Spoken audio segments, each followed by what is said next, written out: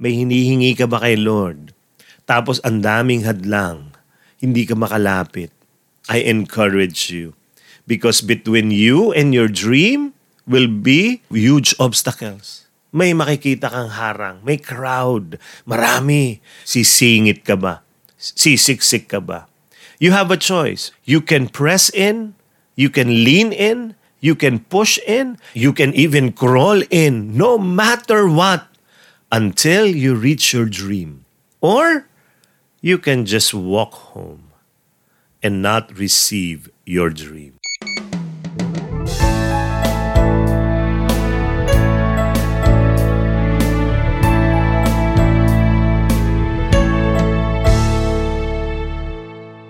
Happy anniversary! Umagang kay Gog na family. Nako, 2 years na tayo.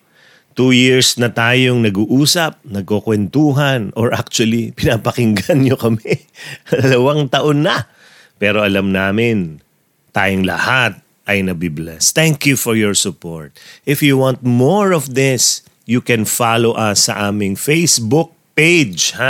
Just go to FB, Aaron Gogna or Gogna Aaron. Basta hanapin nyo lang ang pangalan ko and then follow and like it and then press the notification para pag nag-post kami ng videos or anything, you know it already para mapanood mo o makita mo. But not just that, go also to YouTube. Nasa YouTube din tayo. Go to Aaron Gogna. Marami tayong pinapalabas doon ng mga videos, okay? At kung mahilig ka sa TikTok, ayan, puntahan mo ako sa TikTok. Wacky Speaker. Yan. Aaron Gogna, hanapin mo lang. Makikita mo rin doon ang aking TikTok account, ha? At tayong lahat ay mag-TikTok. Ibig sabihin, let us share the hope that we have to this world. Thank you again for 2 years of joining us in Umagang kay Gogna. Now, punta tayo sa topic natin ngayon. Pakinggan nyo to, ha? Itong gusto kong sabihin sa inyo ay napakahalaga. Oh, listen. Faith is not just a purchase order. Anong ibig sabihin ng faith is not just a purchase order? Ibig sabihin, hindi ito, Lord, this is what I want, so give it to me, Lord. Itong gusto ko, bigay nyo na lang. No, faith isn't just a purchase order. Faith is also a job order. Oh, yung mga nakakaalam dyan, alam nyo ang purchase order at alam nyo kung anong kaibahan ng job order. Ang pananampalataya ay hindi purchase order lang, na hinihingi-hingi mo lang at si Lord bibigay na sa'yo. Hindi lang yon. Ang pananampalataya ay isa ring job order. It means you need to act out your faith. That is why the Bible says that faith without works is dead. Kaya alam nyo, action is the best expression of your faith. Kaya natutuwa ako dito sa kwento nitong the hemorrhaging woman. Let us read from Mark chapter 5, verse 24 and following. A large crowd followed and pressed around Jesus. And a woman was there who had been subject to bleeding for 12 years. She had suffered a great deal under the care of many doctors and had spent all she had, yet instead of getting better, she grew worse. When she heard about Jesus, she came up behind him in the crowd and touched his cloak because he thought, if I just touch his clothes, I will be healed. Immediately, her bleeding stopped and she felt in her body that she was freed from her suffering. Gusto kong pag-isipan nyo to, ha? Itong babae na ito, talagang lumaban sa crowd. This woman fought her way to Jesus. Why? She was desperate to be healed. Naalala ko nung ako'y nag-aaral pa lang sa college. Ako'y nagko-commute papuntang Lasal, sa Taft. Nako, ang daming tao sa LRT. Tapos sama-sama yung babae at lalaki, gano'n. Tapos pag bumukas na yung LRT, lahat kami pasok sa loob, siksikan, tulakan. Naalala ko noon, yung bag ko noon, yung flat na bag na parang envelope, gano'n ang uso noon eh. Isusukbit mo lang sa kilikili mo. Pero yung bag ko, alam mo yung bag ko nawawala, umaandar kasama ng mga tao. Tapos, hindi ka makagalaw, hindi ka makahinga masyado. Pero buti, ang lapit lang nung sinakyan ko sa bababaan ko. Kaya nung bababa na, malapit na, sinasabi ko dun sa mga tao, Miss, sir, akin ho yung bag na yan, pakiabot. Kasi nakaipit na sa mga tao yung bag ko. Ganun kasiksikan. Tapos pag lalabas ka, nako, talagang tulakan palabas. Tapos habang may pumapasok, ang hirap. This woman fought her way to Jesus just like that. Pero ako sigurado ako, marami ding may sakit doon. Alam nila na yung Jesus na yan, ginamot niya yung mga may sakit doon sa kabilang town. No? Kaya yung iba doon, parehong-pareho din. Nakakita si Jesus. Kaya lang, nung nakita yung crowd sa dami ng tao, alam ko sigurado ako, nag-uwian na lang yun. O nanood na lang. At sabi nila, mahirap na ito. Mahirap puntahan ito. Hindi tayo papansinin ito. Bakit? Ang daming tao eh. But not this woman.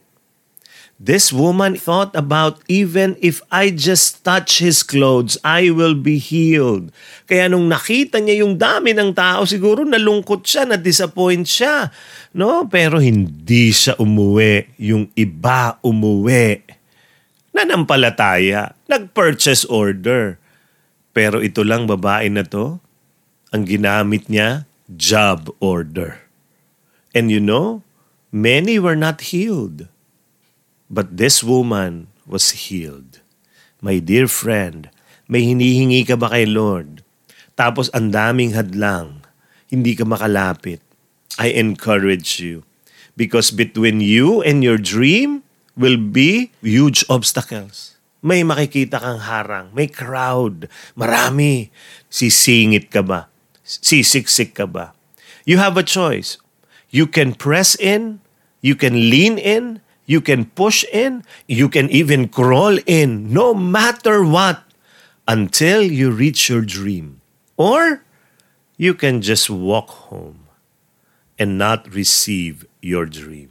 Remember, my dear friend, faith is not just a purchase order. Faith is a job order. Anong ginagawa mo sa mga hinihingi mo? Ipinoporma mo na ba ang buhay mo para matanggap itong hinihingi mo? Kayong may mga utang. Ikaw, baka may utang ka. Anong ginagawa mo? Pinoporma mo ba ang finances mo para mabayaran mo? O hinihintay mo lang ang milagro galing sa Diyos na namamatay na mga pinag-uutangan mo. Nako, wag naman. No? O hinihintay mo na ang milagro ng Diyos, payamanin ka. Ay, nako. Porma mo na. Mag-ipong ka na. Nako. Read our book. Kami ni Bo nagsulat ng libro. Kung gusto mong yumaman, wag kang mangutang. Ha? Imagine, yun ang libro namin ni Bo. Ituturo namin sa inyo paano magbayad ng utang. Nang tama, ha? Read it. Pasahin nyo. It's available. Go online, type that book, or go to Shopee and Lazada, look for my book, Aaron Gogna. Search for it, Aaron Gogna Books, and you will find that book there. Pero kailangan kami gawin. Yung pamilya mo, nag-aaway-away, hindi ka pwede magdasal lang, Lord, tulungan mo kami sa pamilya.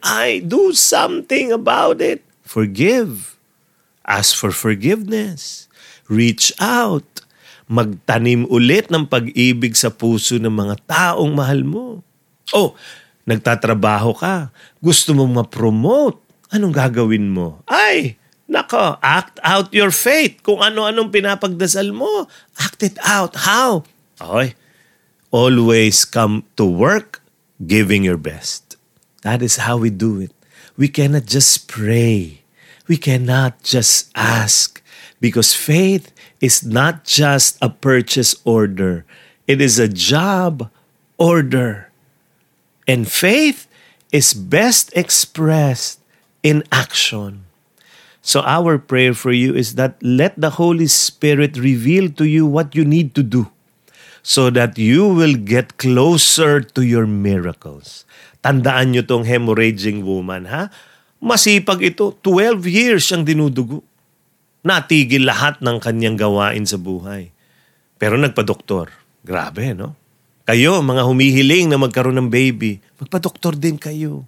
Yan ang ginawa namin ni Lalaine. Nagpa-doktor din kami. At alam namin, nung nabigyan kami ng Diyos ng baby, na milagro, nung tumigil kami magpa-doktor, lahat yon, yung operasyon namin, yung gamot, yung pananampalataya, yung handa ang katawan, yung alam ang gagawin, nakatulong lahat yon. Saan? Sa pagdating ng milagro naming mga anak. Kaya may milagro ka bang hinihiling? Uy, lapitan mo. Huwag kang nakaupo lang. Huwag ka lang nagdadasal. Dagdagan mo yung dasal. Tumayo ka rin. Lapitan mo. Gawa mo ng paraan. At tandaan mo, hindi ka mag-isa dyan. Sa habang ginagawa mo ng paraan, kasama mo ang Diyos. Kumikilos ang Panginoon. Because God wants you to see your dreams come true. Go! Go act now and see your dreams and experience your miracles. Let us now allow Lalaine to lead us into prayer. In the name of the Father, and of the Son, and of the Holy Spirit. Amen. Lord, give me faith. Please help with my unbelief. I know that there are areas in my life that I do not fully entrust to you.